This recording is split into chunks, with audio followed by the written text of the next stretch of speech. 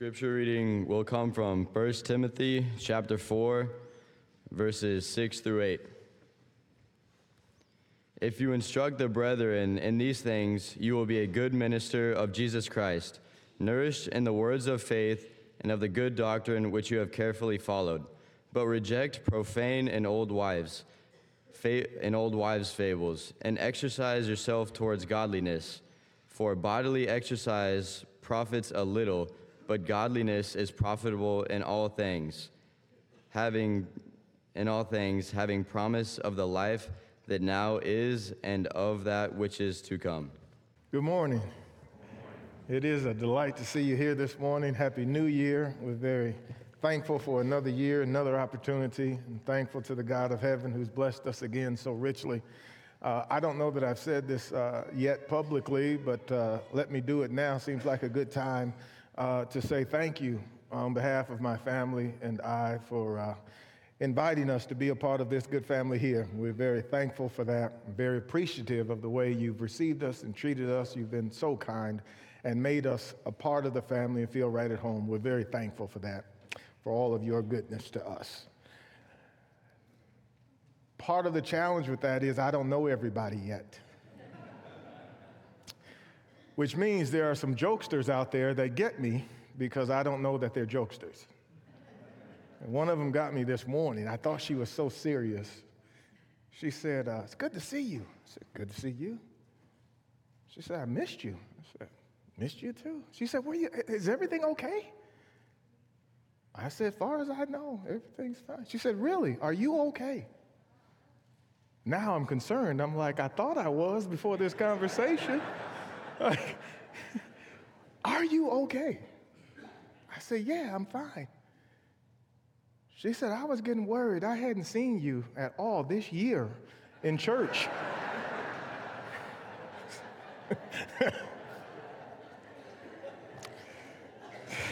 That's how we're doing it right there. That's how we're doing it. Okay.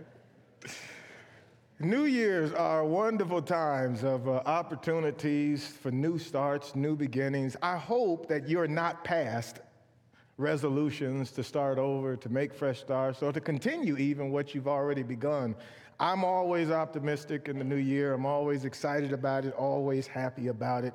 Look forward to it. It provides us opportunities. One, for introspection. I know businesses do that at the end of the year. They'll take inventory and they'll have meetings about how we did and where we've been and what we're going to, and they'll do that sort of thing. Our families, I would encourage families to do that, to have your own CEO meeting about the company, the family. How did we do this year? Look back on the past and think about the present and look forward to the future.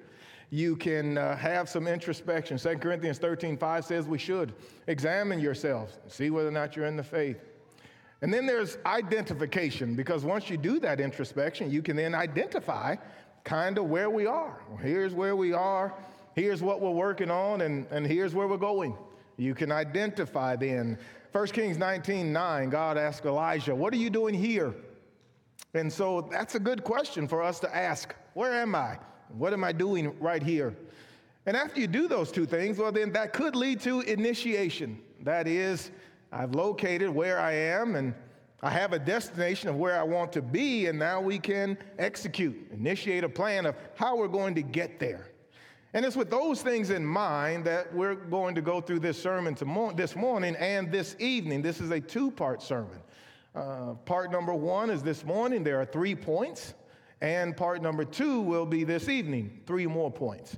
And so I'd invite you to come back this evening so we can go through the rest of the material. But we want to notice a total of 6 areas in which I can look as we move forward into the new year and how to make it a great one. And we can all do these things. And I would encourage, as Paul said to Timothy, to put the brethren in remembrance of these things.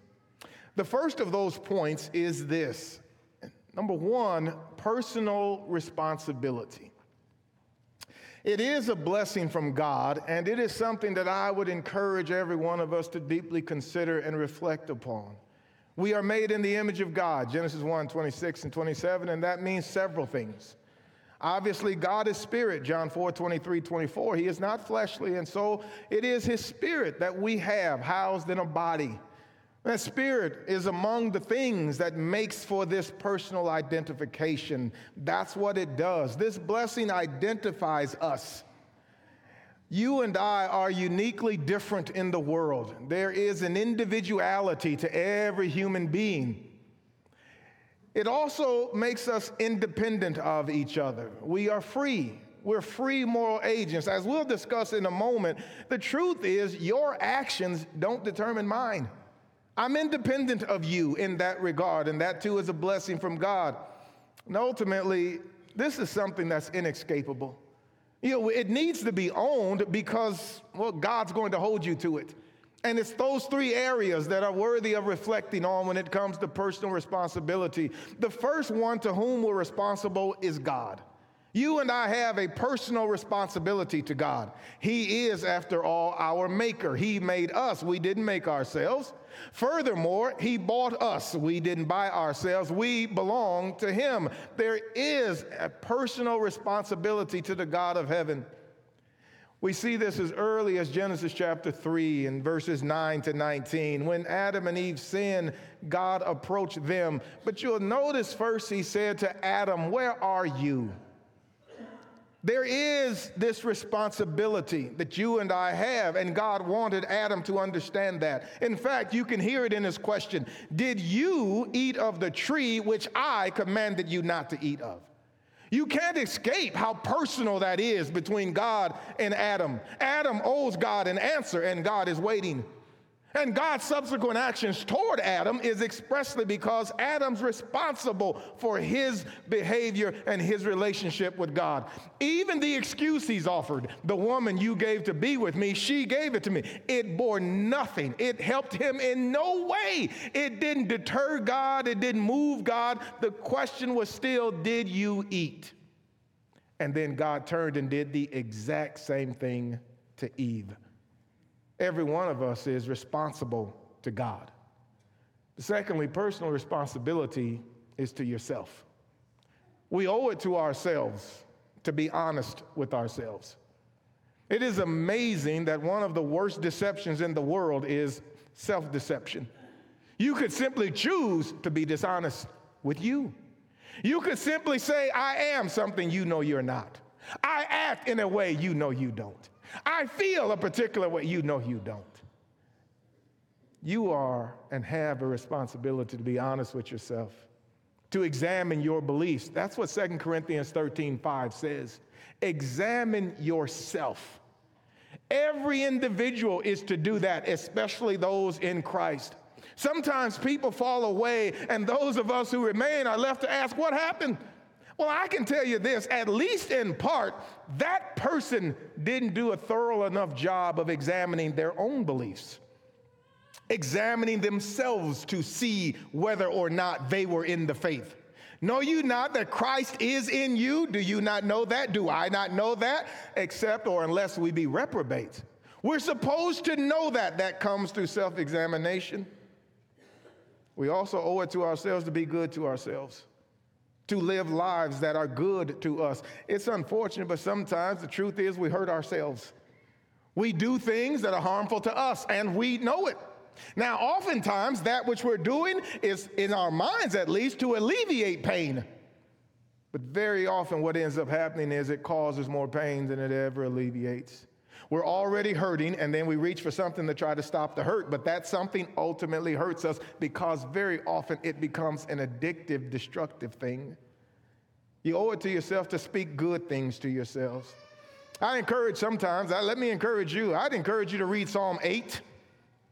If you read Psalm 8, it will talk about what God has done for man, and among the things that God has done is he's crowned him with glory and honor.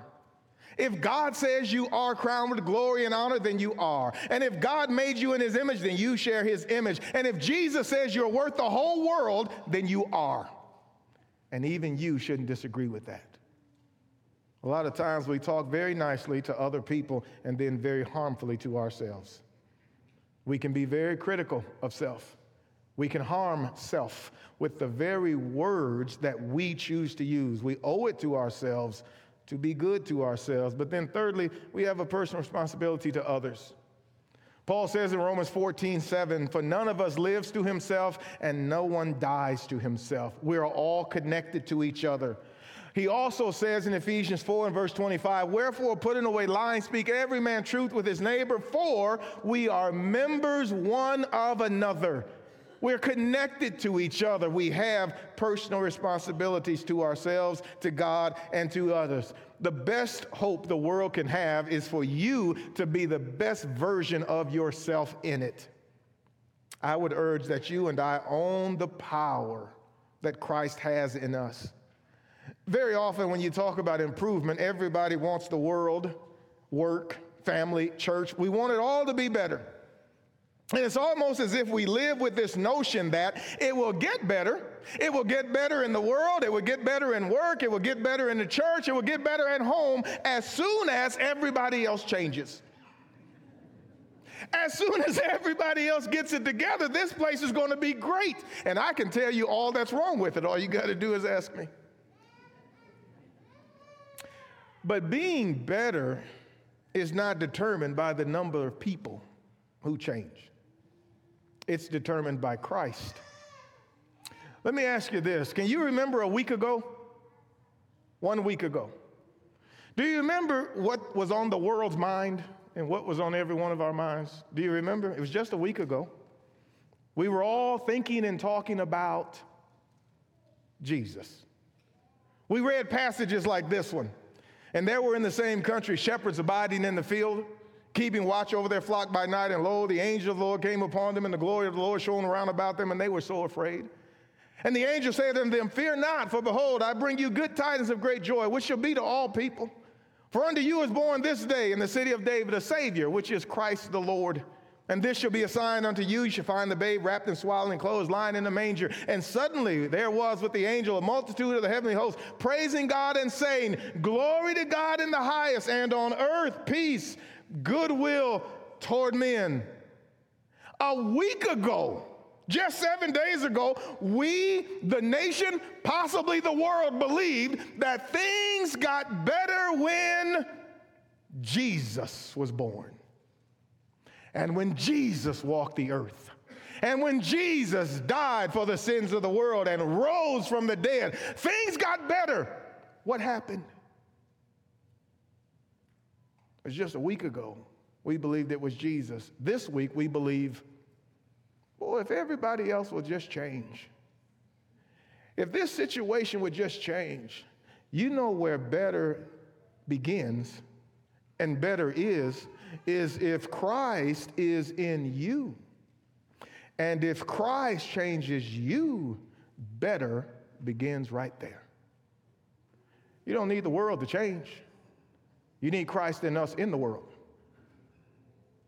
But that involves personal responsibility. Paul said to the brethren in Colossae, Christ in you, the hope of glory. Colossians 1:27. That'll just make everything better. Our personal responsibility, I'd encourage you to own your personal responsibility and embrace the power of God to change you. You are not responsible for what other people say and do to you. You are not responsible for any circumstances and things that happen within the world. That's not what you're responsible for. What you are responsible for is what you say and do. You can't go around changing other people. Chances are good we've all tried, and chances are good they've tried on us. And neither has been very successful. But what we can do is change ourselves. Jesus was sinned against, and yet he never sinned.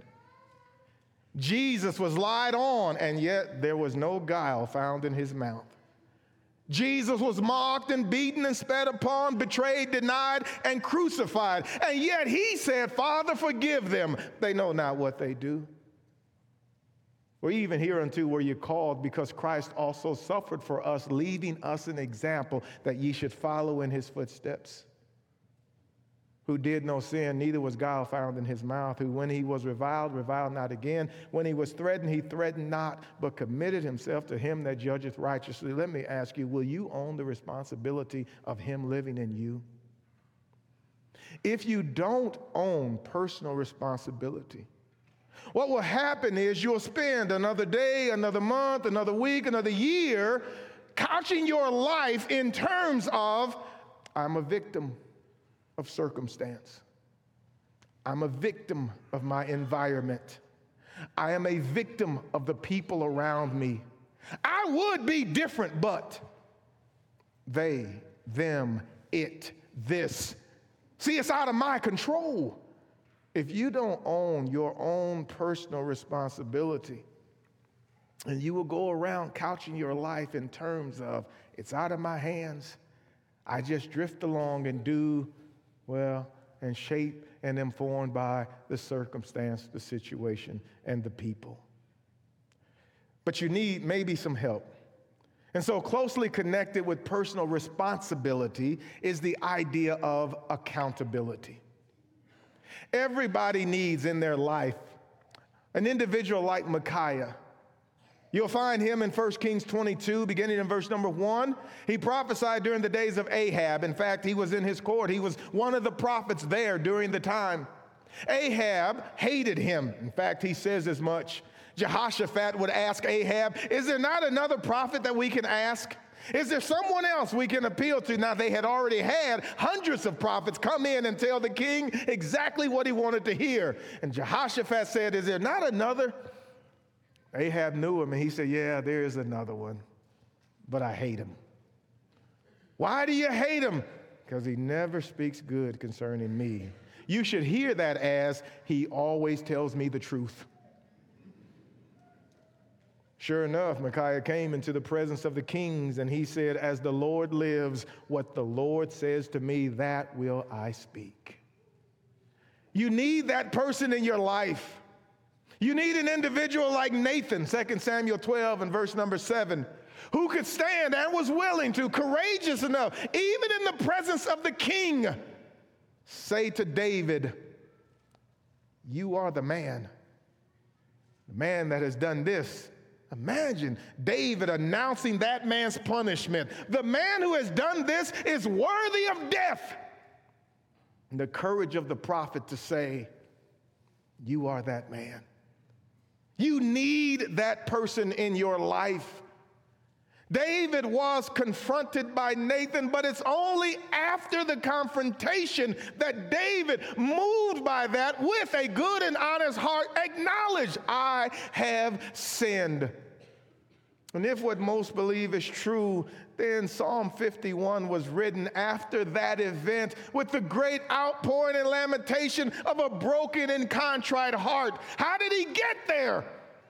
Because somebody in his life was willing to hold him accountable for his actions. You need that person in your life. Everybody needs a Barnabas. Barnabas did many things that were wonderful. Among them is he gave of his means freely, Acts chapter 4. He went on missionary journeys with Paul, Acts 13 and onward. But among the things that stand out about him is in a time in Saul's life when no one else wanted him around, Barnabas stood forward, and the Bible says Barnabas went to Tarsus to look for Saul. If you get wayward and headed the wrong direction, you need somebody to come get you.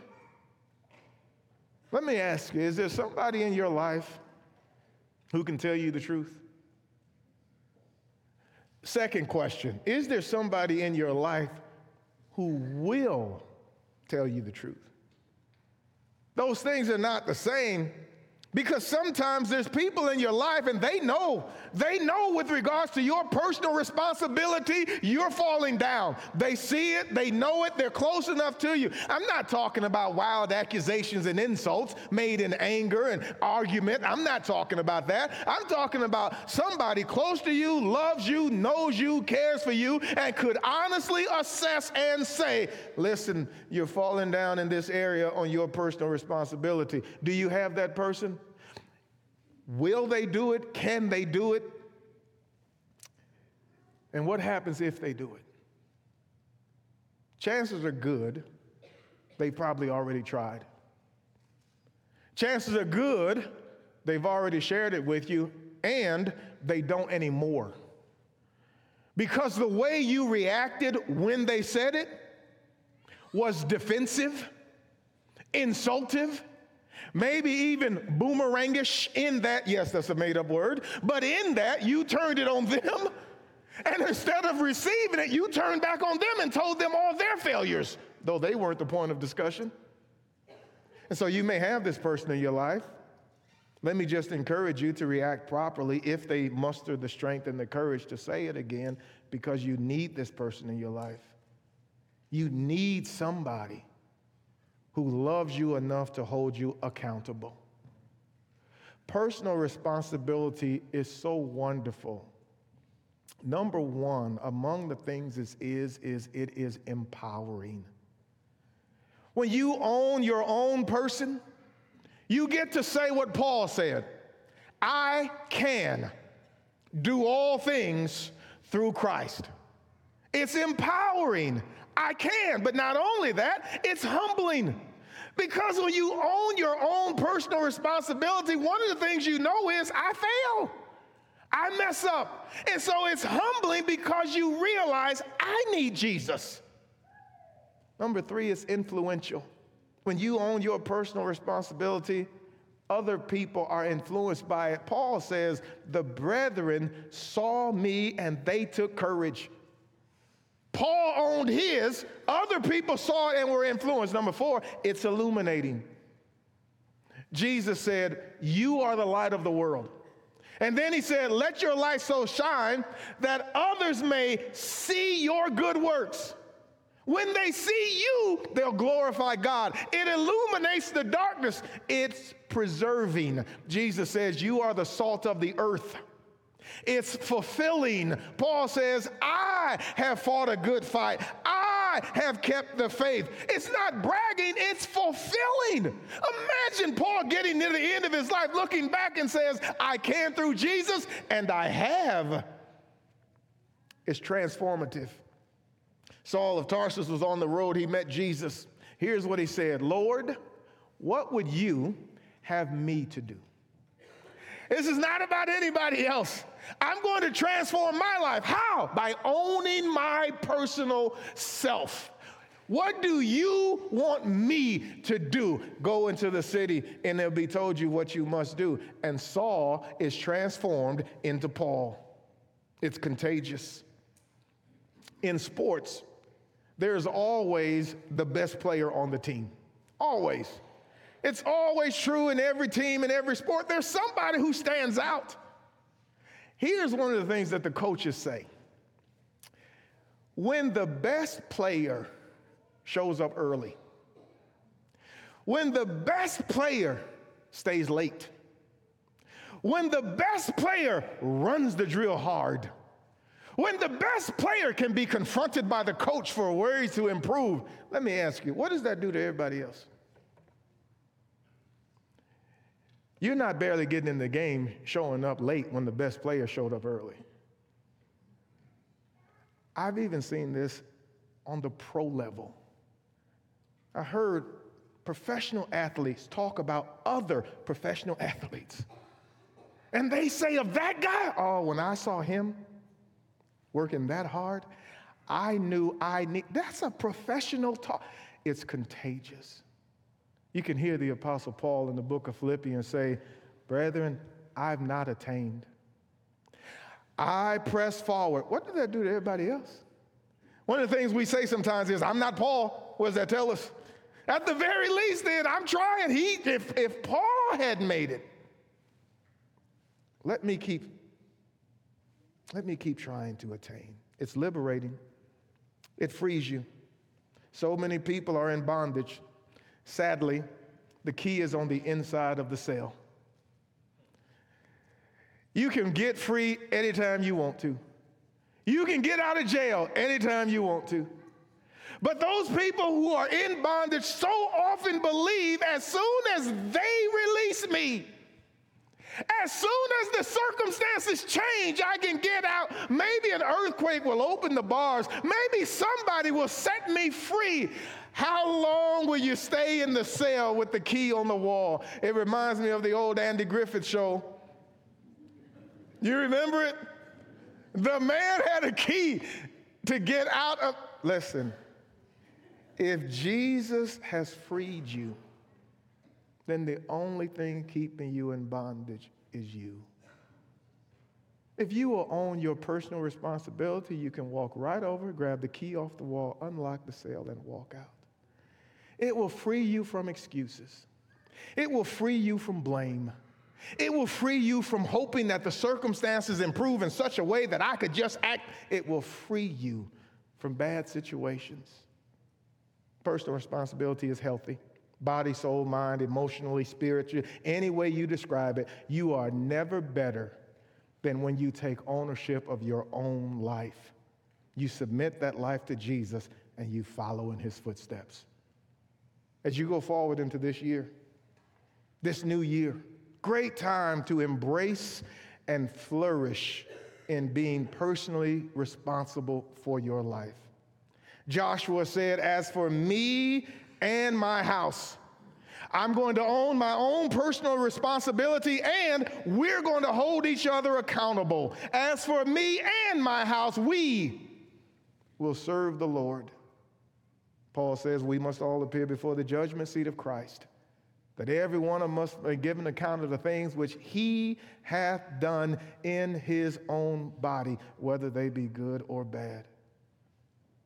Secondly, spiritual development. There are two areas on which to focus with regards to spiritual development as you and I go into this new year. The first of which is salvation.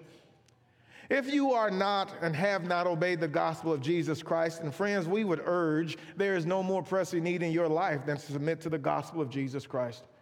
That is the first order of business and the most important thing you need to do with your life. And if you have your Bibles and be looking at 2 Thessalonians chapter 1, beginning in verse number 7, you'll read why. There simply is nothing more important than having your soul saved and your sins washed away in the blood of the Lamb. In 2 Thessalonians chapter 1 and verse number 7, Paul writes, "And to give relief to you who are troubled, to us as well, when the Lord Jesus shall be revealed from heaven with his mighty angels in flaming fire." Notice what will happen in verse number 8. It says, "Dealing out retribution to those who do not know God and to those who do not obey the gospel of our Lord Jesus." If you do not obey the gospel of Jesus Christ, notice verse 9. The Bible says these, the two groups in verse 8, these will pay the penalty of eternal destruction away from the presence of the Lord and from the glory of his power. Friends, that's what's going to happen.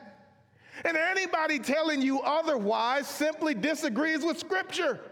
It's not an interpretation. It's not made up. That's just what it says. If you don't obey the gospel of Jesus Christ, you will be separated from God eternally. It's just what the Bible says. And to believe the Bible is to believe that. You know, we're thankful for a new year. And we say that understanding we haven't been given a year. We say that really understanding we've been given a day. It starts the new year, but it's a day. And that's where the Bible would have us focus. Proverbs 27 and verse number 1. The Bible says, "Boast not thyself of tomorrow, for thou knowest not what a day may bring forth." And you and I have already lived long enough over the last 2, 3, 4 years to appreciate there can be much change and upheaval in one day. That the events of yesterday could change dramatically in today. That's what that's what the Proverbs writer is saying, and we don't know that. And there'll be people saying, "Oh, put it off, get around to it." Please don't do that. And friends, tomorrow is not promised to any of us. Revelation 20 and verse number 14 says this, "Then death and Hades were thrown into the lake of fire." This is the second death, the lake of fire. "And if anyone's name was not found written in the book of life, he was thrown into the lake of fire." How does one's name get written in the book of life? You obey the gospel of Jesus Christ. That's how that happens. One who does not obey the gospel of Jesus Christ cannot have the blood of Jesus covering them, washing away their sins, Revelation 1:5. And if Jesus' blood doesn't cleanse you or wash you, then friends, you can't go to heaven if you die in that state. If you've never done that, friends, that would be the invitation. That's where spiritual maturity begins. The second part of spiritual maturity is sanctification, spiritual growth. Maturing and growing up into God and into Christ, being transformed more and more into his image. Again, if you have your Bibles, look at 1 Thessalonians chapter 4. Read it there and listen to the Apostle Paul explain it. There is a sense, biblically speaking, in which when you obey the gospel, you are also sanctified. That is, to be saved, in a sense, is to be sanctified because it happens one time at the point of salvation. That's absolutely true. 1 Corinthians chapter 1 and verse number 2, those individuals in Corinth were called saints, set apart, sanctified in their being saved. But then the Bible talks about having done that, now the process of growing, maturing, becoming more and more transformed into the image of our God. Well, it talks about that too, and it calls that sanctification. Here in 1 Thessalonians chapter 4, as you can see by the opening of verse number 1, these are already brethren. Most of the New Testament is written to brethren, individuals who have already obeyed the gospel, and they're being told, here's how to live as a Christian. Same thing here. That's sanctification. Paul says, finally then, brethren, we request and exhort you in the Lord Jesus that as ye receive from us instruction as to how you ought to walk and to please God, just as you actually do walk. And that's how often sanctification will be described, as a walk, as a growth, as maturing. You can hear it in Peter's language, as newborn babes desire the sincere milk of the word, that you may grow thereby. If you slide down to verse number 5, he talks about changing their lives, not being immoral anymore, not in lustful passion like the Gentiles who do not know God, and that no man transgressified his brother in the matter, because the Lord is the avenger of all these things, just as you also told you before and solemnly warned you. For God has not called us for the purpose of impurity, but in sanctification. You might also read sometimes holiness. You will find the same language in 2 Timothy 2:15-19, where Paul talks about being in a great house and vessels of honor and being made meet for the master's use. What's the exhortation then? Make a personal plan to grow closer to God. Make a personal plan to mature and to be transformed into the image of Jesus. If necessary, ask for help. Sometimes people want to do things, they just don't know how to do them. It's understandable. It's not exactly fair nor reasonable to baptize people and then assume they know how to go about growing and maturing. That's what the body is for. Elders, preachers, that's what they're for. And so if you need help, see your elders. If you need help, see your preachers. If you need help, see mature members, see a deacon, see somebody further along down the road, an arc of growth and maturation, who can help you. How do you do it? Well, there's really no other way but God's word. It's why the Bible emphasizes quite literally the consumption of it. It talks about it in terms of consuming something. You'll hear it in John chapter 4 where Jesus is at the well talking about water. And he says, I have living water. I want you to consume. If you drink this, you have to imbibe it. You have to drink it. What's he talking about? His word. Him. He's talking about his word. In John chapter 6, they'll talk about manna from heaven. And Jesus will say, listen, God didn't give your fathers. They didn't eat the manna. The manna is he that came from heaven. I'm the true bread. And if you eat me, eat what? Eat his word. John 6:63. It is the spirit that quickeneth, the flesh profiteth nothing. The word that I speak unto you, they are spirit and they are life. He's not talking about eating his flesh and drinking his blood, but he is talking about consuming him, his word, his teaching, his life. Him, you have to imbibe him. You have to consume him. Friends, you got to drink his word. That's why the Hebrews writer in Hebrews chapter 5 would chide his audience by saying, when for the time you ought to be teachers, you have need that one teach you again, which be the first principles of the order of God. But then he'll say, strong meat belongs to them who have their senses exercised by reason of use. How do we get our muscles stronger? How do we become better athletes? How do we run longer, jog longer, lift more? How do we do that? Use. We tax the body. We put it under strain. We actually have to get off the couch and walk. We can't do that sitting still. That's what he is saying spiritually. How do you exercise your spiritual muscles? Use them. It's one thing to pray for peace. That's a great prayer. But you and I can't pray for peace in the hopes that we never have to exercise our spiritual faith. We can't do that. Count it all joy, brethren, when you fall into diverse trials, knowing this, that the trying of your faith worketh endurance. It's the trial that makes you stronger. And so many Christians, instead of taking personal responsibility and then being accountable and then being willing to grow, they just want nothing to happen. I want no resistance. I want no issue. If you and I live without strain, without effort, we can't grow the endurance. I understand that. I get it. Listen, I don't want to go to work every day in a terrible, toxic environment either. I understand that. But it's that terrible, toxic environment for saints that actually allows them to practice what? Patience, long-suffering, goodness and gentleness and meekness. How do we get better at those things? Exercise. Where do we get that? Christ. How do we get it? We drink him. We feed our souls him. Let me encourage and offer you a challenge this morning. Hopefully you heard those 3 or 4 words, encourage and offer a challenge, not an obligation.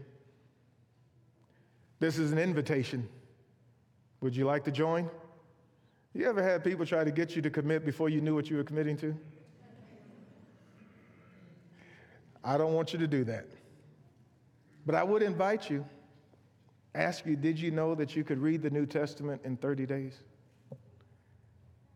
That you could read the entire New Testament before January 31 ends and before February 1st begins. You and I could do that. I know it sounds like a big ask, but when you hear it, you'll think, turns out. What that breaks down to is a little more than 8.5 chapters a day. I feel like an infomercial person, just $19 a day. 8.5 chapters, maybe a few more, just a little bit more than that. 8.5 chapters, and we can read the entire New Testament together. Here's how it works. There is reading, and then there's studying, and then there's meditating. But you can't do number 2 and number 3 until you do number 1. And so a lot of people, I want to be deeper in the scriptures. I want to be deep in the scriptures. I want to know more about the scriptures. You can't get there unless you read it. And reading is not studying. Don't confuse the two. I'm not asking you study the Bible and study the New Testament for not 30 days. Not what I'm saying. What I'm saying is read it. Because chances are good you and I could become more familiar with it. And the way to become more familiar with it is simply to read it every day, about 8 or 9 chapters. If you do that, we'll be through the month of January and we will have read the New Testament. Now, if you'd like to participate in this, please come see me. I'd be glad to go along with you on the journey. It'll do number 1. We'll be personally responsible and accountable to each other. Not an obligation, though. Chances are good you didn't think about reading the New Testament in 30 days. So let me offer this. What if you did it over 60? Maybe 31 is a little bit much. I get it. It is too. And I don't want to tell you this is easy because it's not. Reading the New Testament 9 chapters a day is hard work. So maybe you break it up. But did you believe that before you came in here this morning, you could read the New Testament in 2 months? Surely if 9 chapters doesn't sound like much, how about I toss you 4.5? 4.5 chapters a day, you could be through the New Testament. February, end of February, you'll be done. Not good enough? How about a quarter? Let's go to March. 90 days, 3 chapters a day, done with the New Testament. Friends, you can do this. And the reality is, if you and I are going to grow our spiritual man, there really is no way around this. But if you like, and I'll move on right after this, you could listen to it. Come on now. Isn't technology good? You could just listen to it. You could put it on in the morning. You could put it on afternoon, at night. You could just go through the day in the car. You could listen to the Bible. In 30 days, you'd be done with the New Testament. I can tell you this, and I know this to be true. When you do this once or twice, you'll notice how I said when. When you do this once or twice, you'll do it more than once. Imagine how much year you have left if you read the New Testament in January. You look down all those other months and think, what else can I do? I'm a superhero. There's nothing I can. It's empowering. I would urge here, don't be embarrassed. Sometimes members of the Lord's body miss opportunities to grow. That's just the facts. And sometimes it's embarrassing to them, and they say things like, I've been in the church so long, I'm not going to a new converts class. I've been in the church so long, I should know that stuff, and I would want somebody else not to know. I send you back to number one. Be personally responsible. Don't worry about that, and don't worry about other people. It's your faith, it's your spirit, it's your soul, it's your relationship with God. Don't worry about what other people think. You can grow, you can learn, and you should. Champion something for the Lord. You want to grow? Get a cause. Champion something for the Lord that you can do. Now, with this caveat, it doesn't need to involve the whole church. I'm not suggesting that you go home, think up something, and throw it onto the church. Church has enough programs, I assure you that. That's not the issue. We're talking about growing your faith. So what do? Champion something for the Lord you can do, and go do that. Let me offer a few options. Maybe you make visits. All these new members we had, maybe somebody could go see them. Maybe you could go see them. What if you wrote cards? All of the suffering and the loss and the pain that we've had, you don't need the elders for this. You don't need the preachers for this. This is yours, faith. Maybe you could host a fellowship. I'm going to host people in my home. Who do you want to host? Chances are real good they'll come. Maybe you want to reach out to the youth. Maybe you want to share the good news. Maybe you want to read with somebody else and start a reading the Bible club. Maybe you want to participate in one or two of the available opportunities the church already offers. I will tell you this, generally speaking, churches are not short on programs. They're short on participation. And what happens most times is when churches have programs and the programs don't have participation, the church looks at that and says, what shall we do? I know what we'll do. Let's make new programs.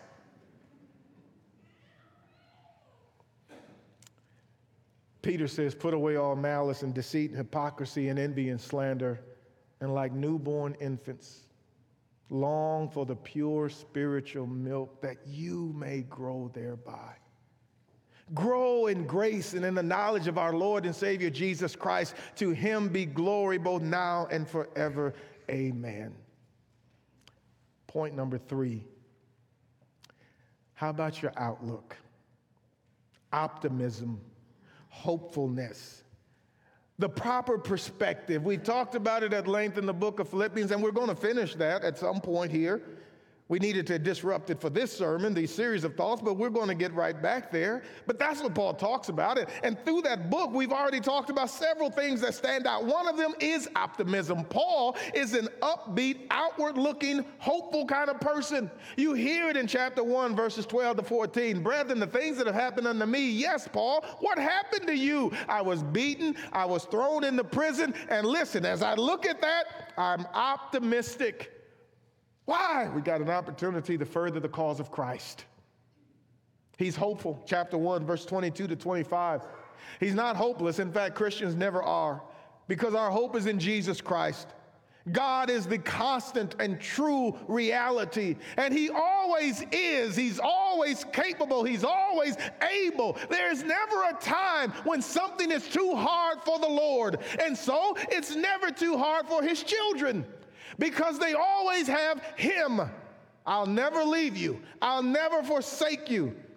And so, as the Hebrew writer says then, we can confidently say, the Lord is my helper. I will not fear. What can man do to me? But it's not just that we read it. We see it in the Bible. Those three young men in the book of Daniel stand before the fiery furnace, threatened with their very lives, and they tell Nebuchadnezzar, we are not worried here, sir. We are not careful. We are not anxious to answer to you. We are not. Our God is able. And even if He doesn't, we are not bowing. How can they do that? The Lord is my helper. I will not fear. There's Jesus standing in the presence of Pilate, being asked, do you not know I have power to release you or to have you killed? You'd have no power if it were not given to you. Acts chapter 4, the apostles stand arrested, brought into the council. Don't preach anymore in His name. We'll threaten them. Acts chapter 5, they're arrested again, and this time they're confronted with, did not we tell you not to preach anymore in this name? We can't help but speak the things which we have seen and heard. Whether it's right in the sight of God to hearken unto you or hearken unto God, you judge that. But we can't help speak things which we've seen and heard. I love the way they couched it. We're either going to listen to you or we're going to listen to God. We're either going to fear you or we're either going to fear God. We're either going to serve God, you, or we're going to serve God. In fact, you decide how you think that should go, but I can tell you what we're going to do. We're going to keep serving the Lord. Hey, friends, let me ask you, brethren, when did God lose this ability? When did God get out of the being able business? When did God decide to leave His children? I am amazed and sometimes saddened by the way Christians look at the world. As if we woke up one day and the world had gotten in such a state that not even God could. The world will never get into such a state that God cannot handle it. That God is not in charge, that God doesn't rule in the kingdoms of men. And as a result of that, in the midst of persecution, the words are, we will boldly and confidently come to God, and we will not fear. What can man do to me? Let me ask you this. Why is our temperament anything other than optimistic and hopeful? Well, Eric, it's too cold, and so I can't be optimistic and hopeful. It's too hot, so I can't be optimistic and hopeful. They're too evil, so I can't be optimistic and hopeful. They won't change, so I can't be. No, sir, and no, ma'am. The temperament should be one of joy. When? You tell me what your Bible says, because mine says, count it all joy. That's what the Bible says. My Bible says, rejoice in the Lord always. And again, I say, rejoice. Rejoice in good times, yes. Rejoice in peaceful times, yes. Rejoice when the weather and the temperature is exactly how it would be if you could draw it up and turn the thermostat. Yes, yes, and yes. And what if they're killing us?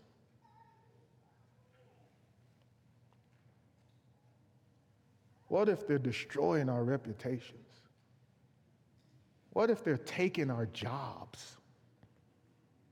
What if they're ruining our reputations? And what if some of us are dying for the cause? That's the context of the New Testament after Acts 2. The words are written in that context. Rejoice in the Lord always. And again, I say rejoice. How's your outlook? This would be a great time. This would be a great time to look forward this year with hopefulness, optimism, joy. Can I ask you to make this day, this year, be the one in which we stop saying, I know I need to, but. Can this be the pivot point where we leave that behind and we start saying, I know I need to, and I'm going to? Be personally responsible and allow someone to hold you accountable. Obey the gospel and grow your faith and mature spiritually. Improve your perspective. Sometimes people ask, am I the drama? Somebody needs to say, yeah. And you need to be able to receive that. Never obeyed the gospel of Jesus Christ. And friends, that's what you need to do this morning. It's not just a new year, a new day. It's a new life because of Jesus Christ. Believe that Jesus Christ is the Son of God, John 8:24. That's what he says. And if you struggle with believing whether or not he is, read the book of John and listen to him set forth evidence. Repent, the Bible says, or you'll perish, Luke 13:3. It's a change of mind, literally a new mind. You've learned something new. You've come to know Jesus, and you're sorry about what you've done, and you want to change that, and you change your mind about the way you're going to live going forward. You confess the name of Jesus, and you are then baptized, immersed in water for the forgiveness of your sins, and God, through Jesus, will wash you clean. You'll walk out of the water a new creation. What if you have? Friends, let's grow. In fact, let's grow and let's go. I made that up. But isn't this a good time to do it?